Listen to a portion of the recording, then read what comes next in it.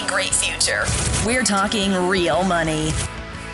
Welcome to Talking Real Money, the long-form version. I'm Don McDonald, along with, I can't believe he's actually here. How's that? Yes, sir. It's Mr. Thomas Seacock. How are you? Thank you. Give him a big hand. Thank you very much. He just flew in, and boy, are his arms tired.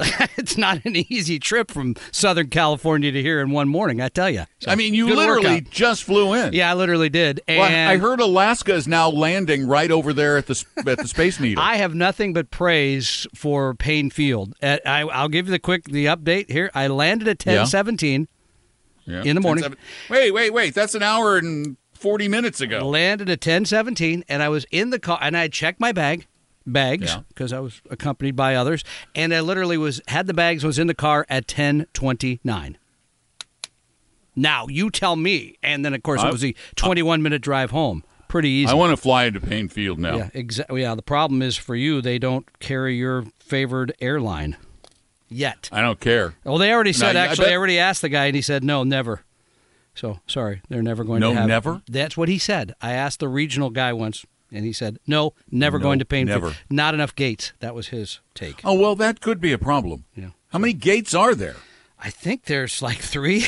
It's pretty small. Yeah, there aren't going to be a lot of flights. It feels like flying out of Walla Walla like 30 years ago or something. So you're really, while you may say you're never going back to SeaTac, that may have been that's premature because a bit hyperbolic. Yeah, because they don't go enough places. Now you can get up and down the West Coast relatively easily, but you have to ascribe to my wife, by the way, never would have gone along with this flight, but it was the only one today from San Diego to here. She didn't know until the end. She would have to get up at 4 in the morning. San Diego. Oh, it just was an early flight. Yeah, was it nonstop? Nonstop. Yeah, right into Payne Field. Yeah, good deal.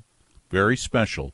So for all of you on the north side of the region. Indeed. So thank you for having me on, and glad to be here. Yeah, you're welcome. It's nice to have you back. Yeah, thank you. I listened to the podcast from last week and didn't hear a single word that I uttered, so I guess the show sounded pretty good. You were not pretty there. Good. Yeah, you were gone. 855-935-TALK is our live on Saturday phone number, and our good for you any other time number, too. You can call us 24 hours a day, 7 days a week at that number.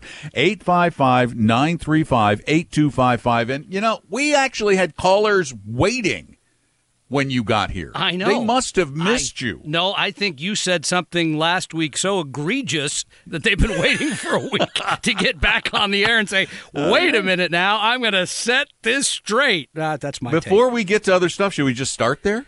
No, we'll get to them here in just a couple minutes. But I saw it on my screen. I thought, we have some really good news today, I think. We do? We do. About you. Share it with us. From what I read in the papers, you all as investors are doing far better. Oh, you all. I thought you meant me. I don't have any great news about you. We really haven't chatted that much. So no. Well, you were at Disneyland. And I didn't see your picture at the Reagan Library either. So I will say that the news is good. Not there. I know. The news is good about people and investing, especially compared to the so-called experts. You mean the great unwashed? Yes, the masses? That's right. The investing masses? Because it turns out what Wall Street calls the stupid money? Yeah. It turns out you could just use index funds and you did okay. Turns out. You mean the stupid money smarter than the smart money? Yeah, that's the line I was looking for. Thank you so much.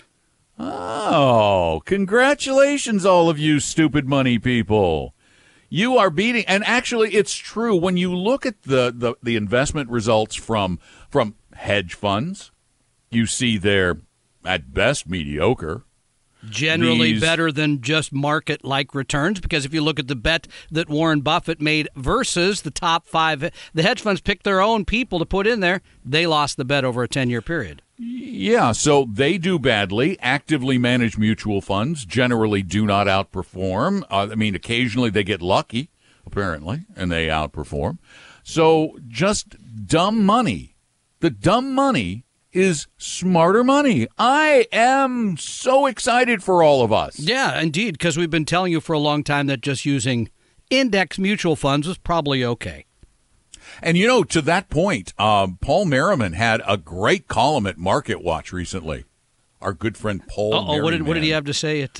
He did one of those. No, he did one of those. I love them where you say, "Here is a person back in 1974 or whatever it was." Yeah, and this woman is putting $83 a month away in the S&P 500, which you probably could have done in the mid 70s. Yeah, so he's telling this narrative about how poorly she did right out of the gate, and yet it's a tough time. She stuck it out. She stuck it out through 73, 74, 75. And then in the 80s, she started making good money. Not great money, but good money. And then in the 90s, she made great money. And then in the 2000s, she made no money. And she probably would have panicked out, but she stuck with it. And by the time she got to today, she had over $1 million, like $1.7 million from her $1,000 a month. 855-935-TALK is our number. Give us a call. Tom and Don are talking real money. It may not be the sexiest website in the world, but it's your one-stop shop for real money information. TalkingRealMoney.com. For your real life and real future, Tom and Don are talking real money. Okay, now that I'm not so rushed, here's Paul Merriman's little story. This is great. Young woman started in 1970. 70. Hypothetical young woman. Okay. $83.33 a month. So that's like $1,000 a year, exactly. Yeah, okay. $1,000 a year. She did it every year like clockwork. Yep. Just put the money in. That's it. Boom. Put it in there. Yep. In the 70s, she put in $11,465. Yep. By the end, she had wait a minute. I thought you said she was putting $1,000 in a year. I don't know. I'm looking at Paul's Screwy thing. math. Because shouldn't that be $12,000? But okay, that's fine. Close enough. It says her cumulative investments $11,465. Apparently, we're just ballparking here. That's all right. Paul, why is there $500 missing? Maybe his her fee. Her ending portfolio value is his fee. I guess so. It's after fees. I guess so. Her ending portfolio, it must be after fees. Right. It's got to be after fees because the numbers are a little whacked. Okay, so we got 16,000 after the 70s. All right. Okay, so she's at 16. Yep. Then in the 80s, she gets up to 120. At the end of the 80s. At the end of the 80s. Run. And she's throwing in the grand a year. Oh, and the grand a year. Yeah. Even better. By the end of the 90s, 30 years later. Wait, that's 20. Yeah. She's up to $690,000. Wow. At $80 a month. But wait, by the end of the 2000s, she's at $650,000. Ooh, because she's just in the S&P 500. Right. She had a lost decade. She did not have small companies. She didn't have international, all the other stuff you should own. And you know what? She would have made money during the lost decade if she'd done that, but she didn't. But still. She didn't freak out. This is the dumb money. Yep. This is the epitome of dumb money. Sitting there. She stuck it out through the 20-teens. Yeah. The aughts. And by the end of 2018. Yeah. How much do you think she had? I'll say 1.1 million. 1.8 million. 1.8? $1.8 million. Shows you the power of compounding. Doesn't it, though? Yeah. And the power of patience. Yeah, right. You had to wait. There were bad times there. And there were times that scared you to, the 70s were horrible. And then you had the 90s. Then you had the crash 80s, in 87. The aughts were terrible. Yeah, they were horrible, especially for the S&P 2008. 500. Ooh. Oh, yeah, that's tough. And 1.8, there you go. 55-935-TALK. These numbers are from Paul Merriman. Don't That's call my us. source. Don't call us. Don't call us. We'll give you Paul. Call Paul. I'll give you Paul's cell phone number now. Give him his cell phone number. Call Paul. 855-935-TALK. 855-935-8255. By the way, are we giving away books? I got a whole big shipment of them. I've started signing. Yeah, so we'll give everybody a signed copy of your book. I've got this incredibly heavy box of books that I've got to sign. I'm looking at it going, that's a lot of books. 855-935-TALK is our number. Prasad, you're up next. Welcome to Talking Real Money. Hi, Prasad. Welcome to the program. How can we help you? Thank you, guys. I really enjoy your podcast. I don't live in the Seattle area, but I get a chance to call you live. Welcome back, Tom. Thank you so much. Yeah, I enjoyed you have fans, Tom. We both have. You enjoyed me not being here? Is that what you're saying? No. Oh, okay.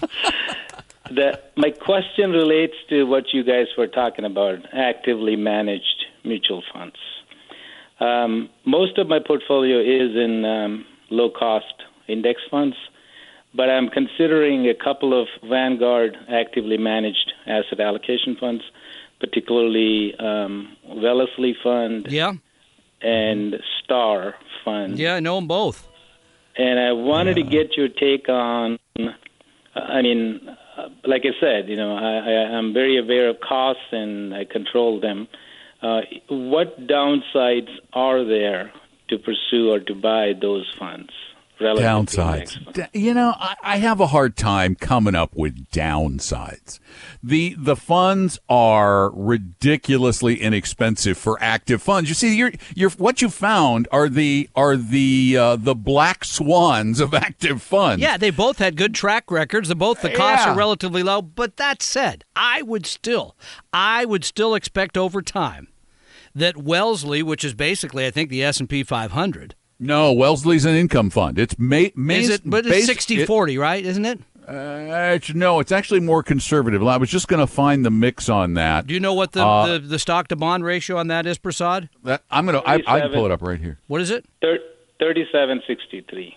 Yeah, so it's a 40-60. It's a reverse. Yeah, okay. It's a reverse. I had that wrong. So I would expect over time that if you bought, for example, 40% in the Vanguard Total World Index and 60% in the total bond, you'd outperform. But this would be easier, right? I mean, right. And it's and I have no Wellesley beefs. Here's the problem. I have no Wellesley beefs and I have no Star beefs. Yeah, because Star is a fund of funds. Yep. Star is just a bunch of funds in a fund, and because Vanguard has such low fees, the biggest issue we have: active management rarely beats passive. Rarely. Or it does for a short period of time and does not continue. But let me ask you this question. The question I would have is, why? Why do you want to do this? As you said, you're somebody who's paid attention to costs. You've used index funds, and now you're considering these two funds. How come?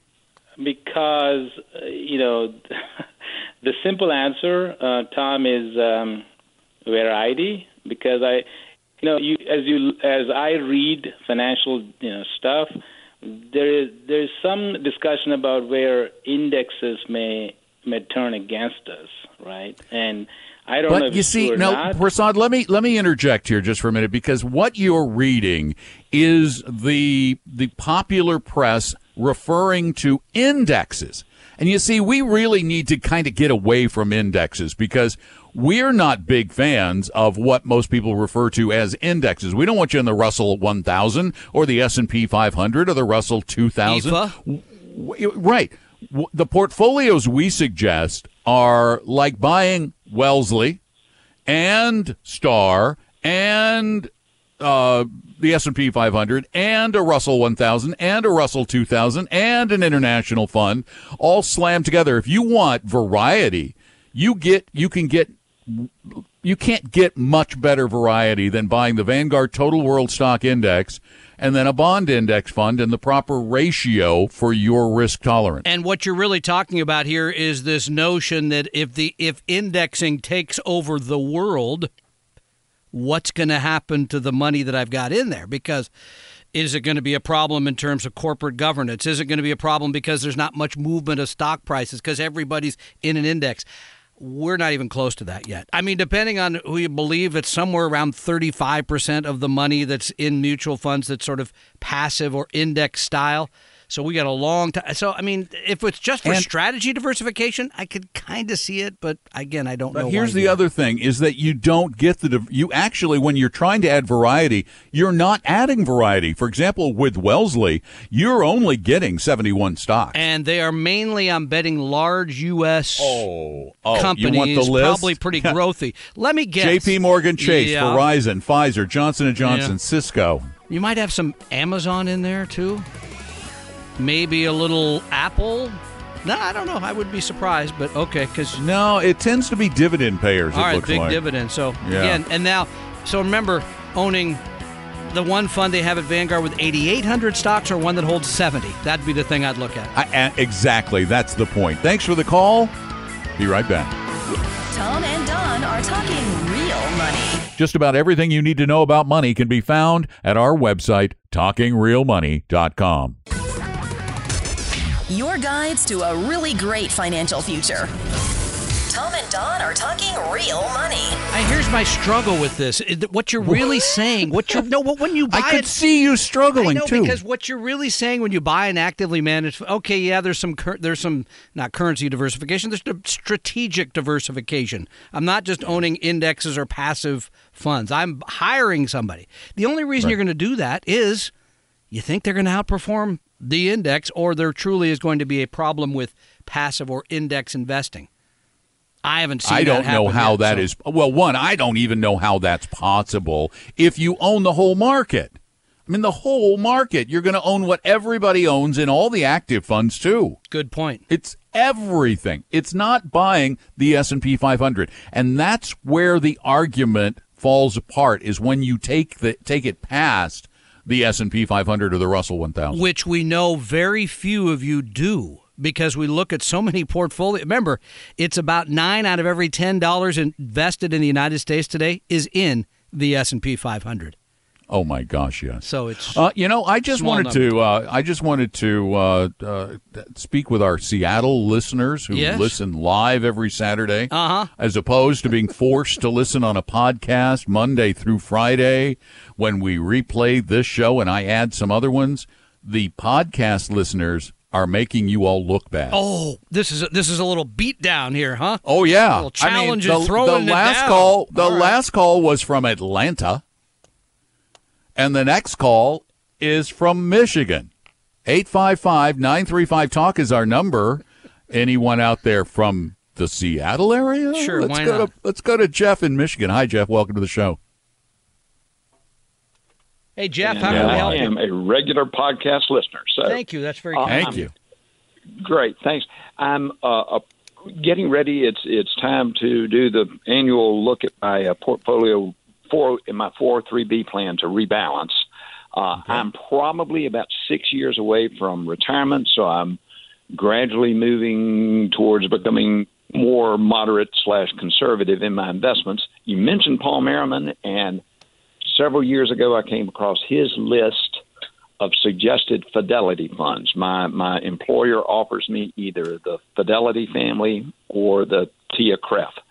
And because Paul Merriman had this list of 13 different funds, I started off with Fidelity. That sounds like a Paul Merriman list. Yeah, that does. Go ahead, Jeff. I compared it to your 401-411 deal, and it looks like those 13 funds are fitting, most of the ideal ones you show on your plan. So, however, 2 months ago, and then again recently, you've mentioned the 2-fund strategy for Vanguard being changed to, for Fidelity, it can be a 3-fund plan. Mm-hmm.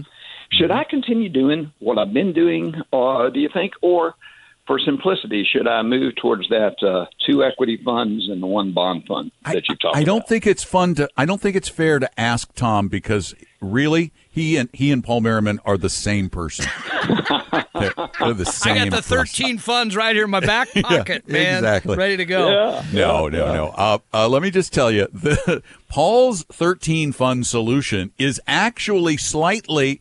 It does more of what we would like to see you as an investor do. The reason we use a 2-fund or a 3-fund on the show is because to tell somebody, one, all the funds, and then to tell them regularly you need to rebalance 13 different positions.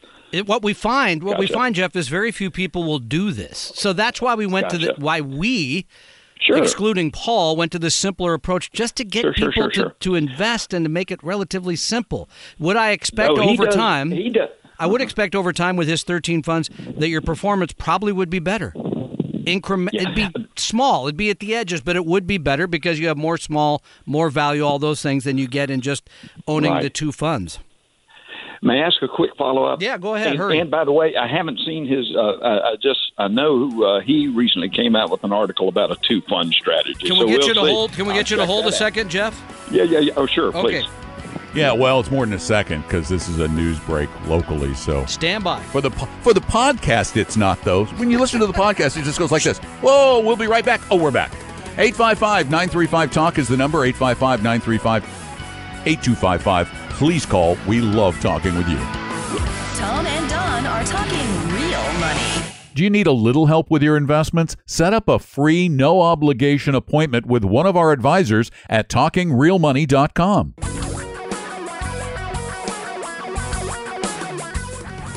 Reality radio for a really great future. We're talking real money.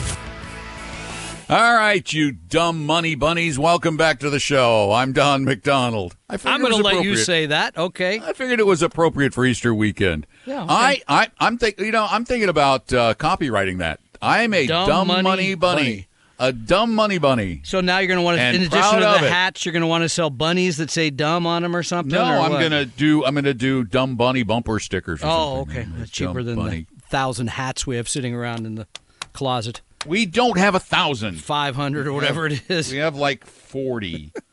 Dumb money bunny. You may not know this about Don, but when Don orders something, he orders something. We have magazines sitting around from the late 90s that we still have 1,000 copies of or something. I don't know. Do we still have all those? We need to, those real investing journals, they're going to be worth something someday. Yeah, they will be. You'll be gone. I'll be gone, but they'll be worth something. They're going to be worth something someday. Those old real investing journals. Oh, yeah. You remember back when they still printed things on paper? Look at this. 855-935-TALK is our phone number. We're talking to Jeff in Michigan, and Jeff had a follow-up question about savings or something. I don't know. Something. Go ahead. Good. Thank you. And hey, dumb bunny, shoe fits, I'll wear it. All right. About the dumb money. One more quick question. I have been really happy with Fidelity, but my employer does allow me to use the TIA CREF family of funds. Do you have any advice or strong feeling? Should I give the TIA funds a look, or just keep doing what I'm doing? I don't know enough to know, so honestly, I do. I would just keep doing what you're doing. It's going to surprise you. Don has an opinion on this. Really? Yeah. It's a holiday weekend. I understand. I don't see any benefit in going to TIA CREF funds. I think you're in a group that's as good as it gets. I mean, Vanguard, Fidelity, Schwab. If you're with those companies, you're doing pretty well. Thanks so much. You're welcome. Thank you. By the way, the one thing TIA does do well.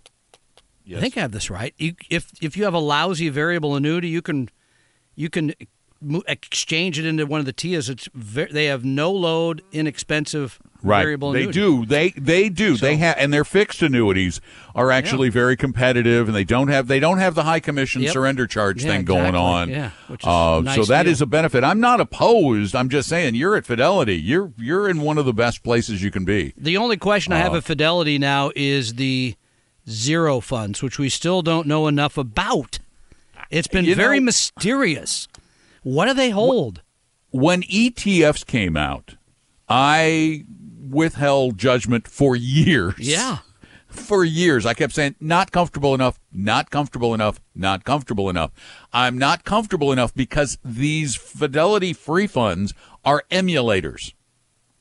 They're not buying the index. They're emulating the index. So there's artificial stuff in there that's designed to look like particular equities or futures on it. I mean, all this. I don't know. Stuff makes me nervous. Always has. Me too. 855-93. Anything that's tricky, anything that seems a little more complex. Because it doesn't fit our dumb bunny approach, man. Exactly. We're the dumb bunny people. Funny dumb bummy. Yeah, I got it. The funny money bunnies. I think you may be onto something there. The funny money bunnies. Like Click and Clack. I don't think you could be money bunnies. I don't think you could be a financial advisor and call yourself funny money. Funny money bunny. I think that's poor branding. I gotta say, I don't know. I'm envisioning images of us with rabbit ears. It's the funny money bunnies. Yeah. Welcome to Funny Money Bunny Radio. That's just go ahead and say that about 8 times fast. Not going to do that. So because it'll come out something you don't want to say on the radio. 855-935-TALK is our phone number. John, you're next. Welcome to Funny Money Bunny Radio. And he's live and local. John, how are you? John? Yes, I'm here. I have a two-part question for you. 4 years ago, the wife and I bought a vacation property. This last October, we sold the property to buy a better suited property for us long term down the beach. So we had about $180,000 capital gain on the property, and when taxes came around this year, I owe had to write a money big check. on the property. I get to write a big check. I thought investing into another property, foolish me, would take care of that. Only if you did the exchange. Yeah, that wouldn't work.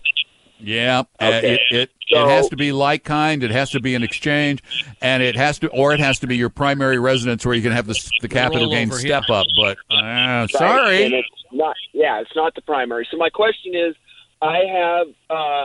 I'll be 59 and a half June 1st. I do have about $100,000 in a Roth IRA and a portfolio. They're all in Vanguard portfolio with individual stocks in it.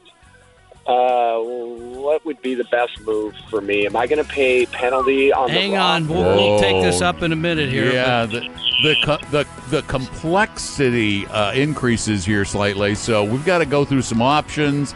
Go ahead and turn your radio down, too. I think I'm hearing it coming back at us a little. 855-935-TALK is our number. We'll go back to John in a minute, and then we'll talk with you.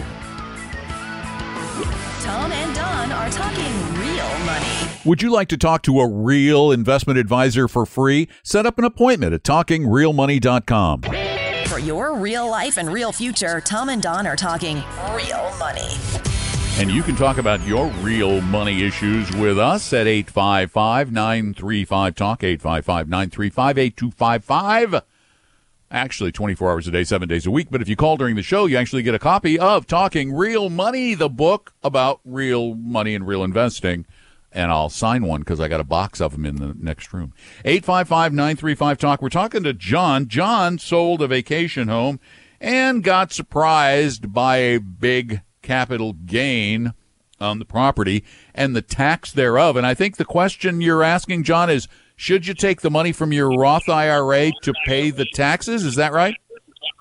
Well, yeah, I have a traditional IRAs with Vanguard, roughly 900 in that, 100 in a Roth, and then I have a stock fund with about just individual stocks that I rolled into a Vanguard account that will cover the taxes I owe. I'm just wondering, I know I'm going to have to pay capital gains. They're long-term capital gains on the individual stocks. Or if I sell the Roth before 59 and a half, a portion of that, can I pay my taxes with that with no penalty? That makes sense? One, I would never, ever, ever touch the retirement money. I mean, that's just, to me, that it's got to be sacrosanct. You say you've got the money in another account and it's individual stocks on which you may get another capital gain, but that's a place I'd start draw from there. first. Yeah, I mean, on the Roth, yes, after you're 59 and a half, you're not going to pay the penalty, which is good, because on the IRA you would up to and before the 59 and a half, you'd be paying the 10% on top of the tax you're going to pay to take that out as income. So you would not pay that in the Roth. I guess the only caveat I might have here is, depending on this is too complicated because I'd have to look at the position by position on the stock holdings, that you might want to do a little bit of both. I'm with Don. I find it abhorrent that people want to take money out of their retirement and pay taxes. But if you're going to pay more tax because you got to sell those individual stocks to pay the tax on the real estate, then there may be a reason to do a little bit of both. Harvest some of the money from the taxable account and some of the money from the Roth. That might be another way to go. Okay. Yeah, I was planning on just selling the individual stocks and then paying the capital gains on this year's taxes. I guess that answers my question.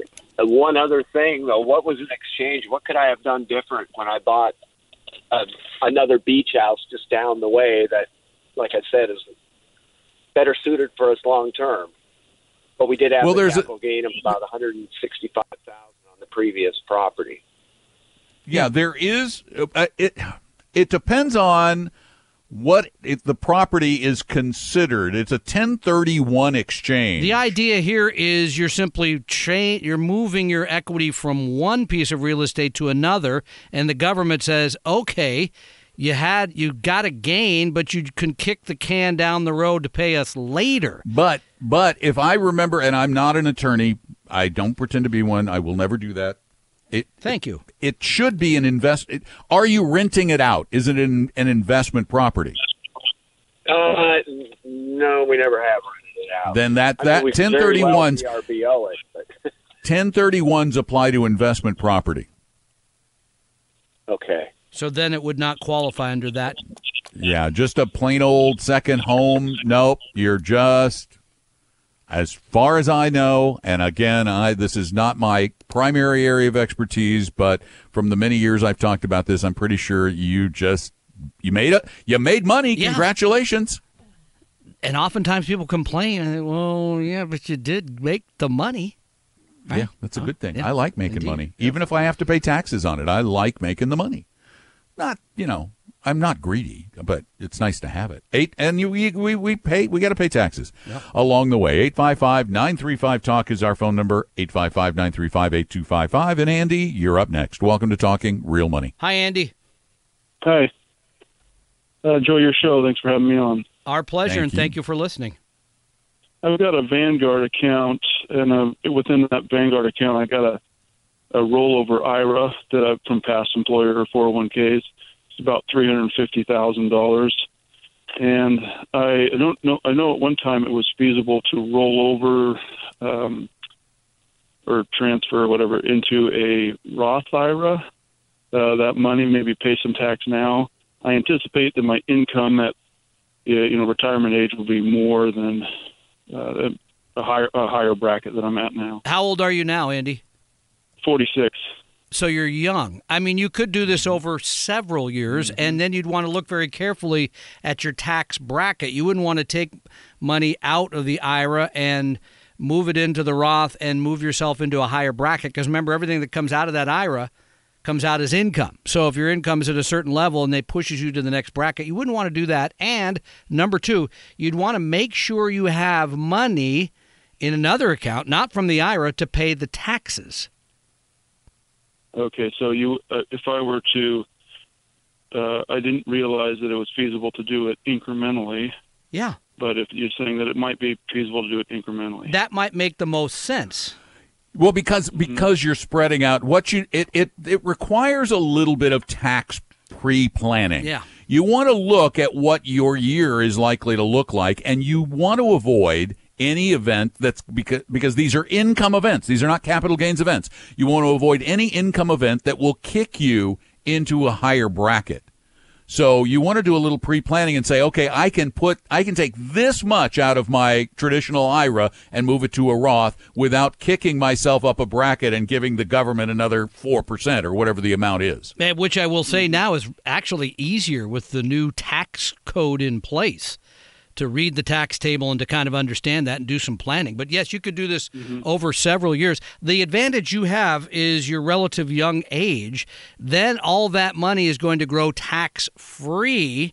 And when you get to retirement, you can have a mix of different sort of pots, for lack of a better expression, to draw from for retirement income. I love that strategy. Mm-hmm. Well, I have a Roth IRA as well, and I contribute to that annually. My wife and I do.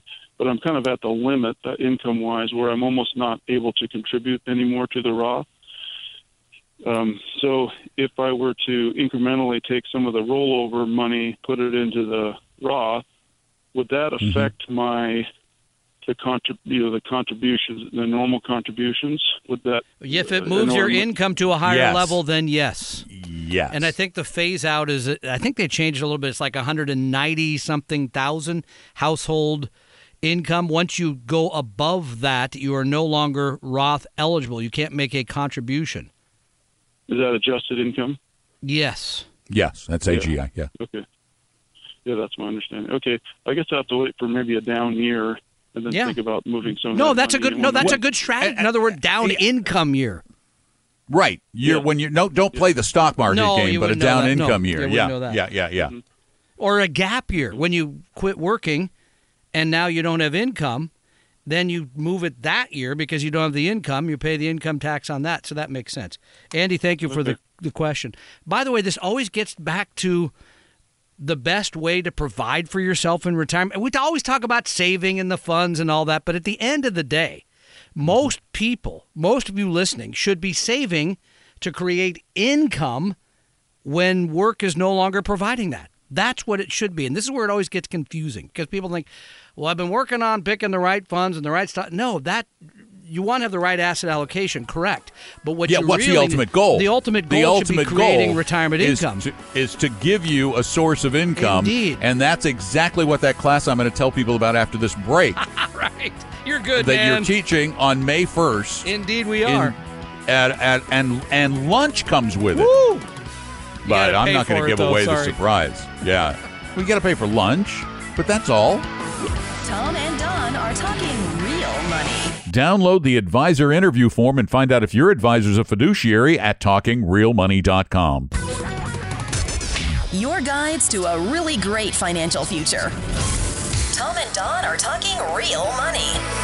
And on May 1st, because we sold out the class the week prior and people said, can we have another class? On May 1st, Tom is teaching the Science of Retirement Income 2. It's exactly the same class as 1, but it's a second one. So there are only 6 seats available as of this morning. So you need to get those now at TalkingRealMoney.com. This is a lunch ed, a weekday lunch ed, and your tiny little fee includes your lunch. So go get your tickets right now. Don't miss it. Get it before it sells out at TalkingRealMoney.com. We hope you realize that the information provided on Talking Real Money is for educational and hopefully enjoyable purposes only. Providing personalized financial planning or investing advice takes time, so please consult with a really good fee-only fiduciary investment, tax, or legal advisor. We know a good one. Investing must always involve risk. In other words, you can and probably will lose money at times. Also, as much as you want it, no one can accurately and consistently predict the future. So past performance doesn't tell you a darn thing about what the future will bring. Unlike many other programs that say something similar, Talking Real Money is not trying to get you to buy or sell any financial products or securities. Instead, the program is provided as a public service by Vestry, a fee-only registered investment advisor. Thanks for listening, and please visit TalkingRealMoney.com for more information and disclosures. That should keep the lawyers happy.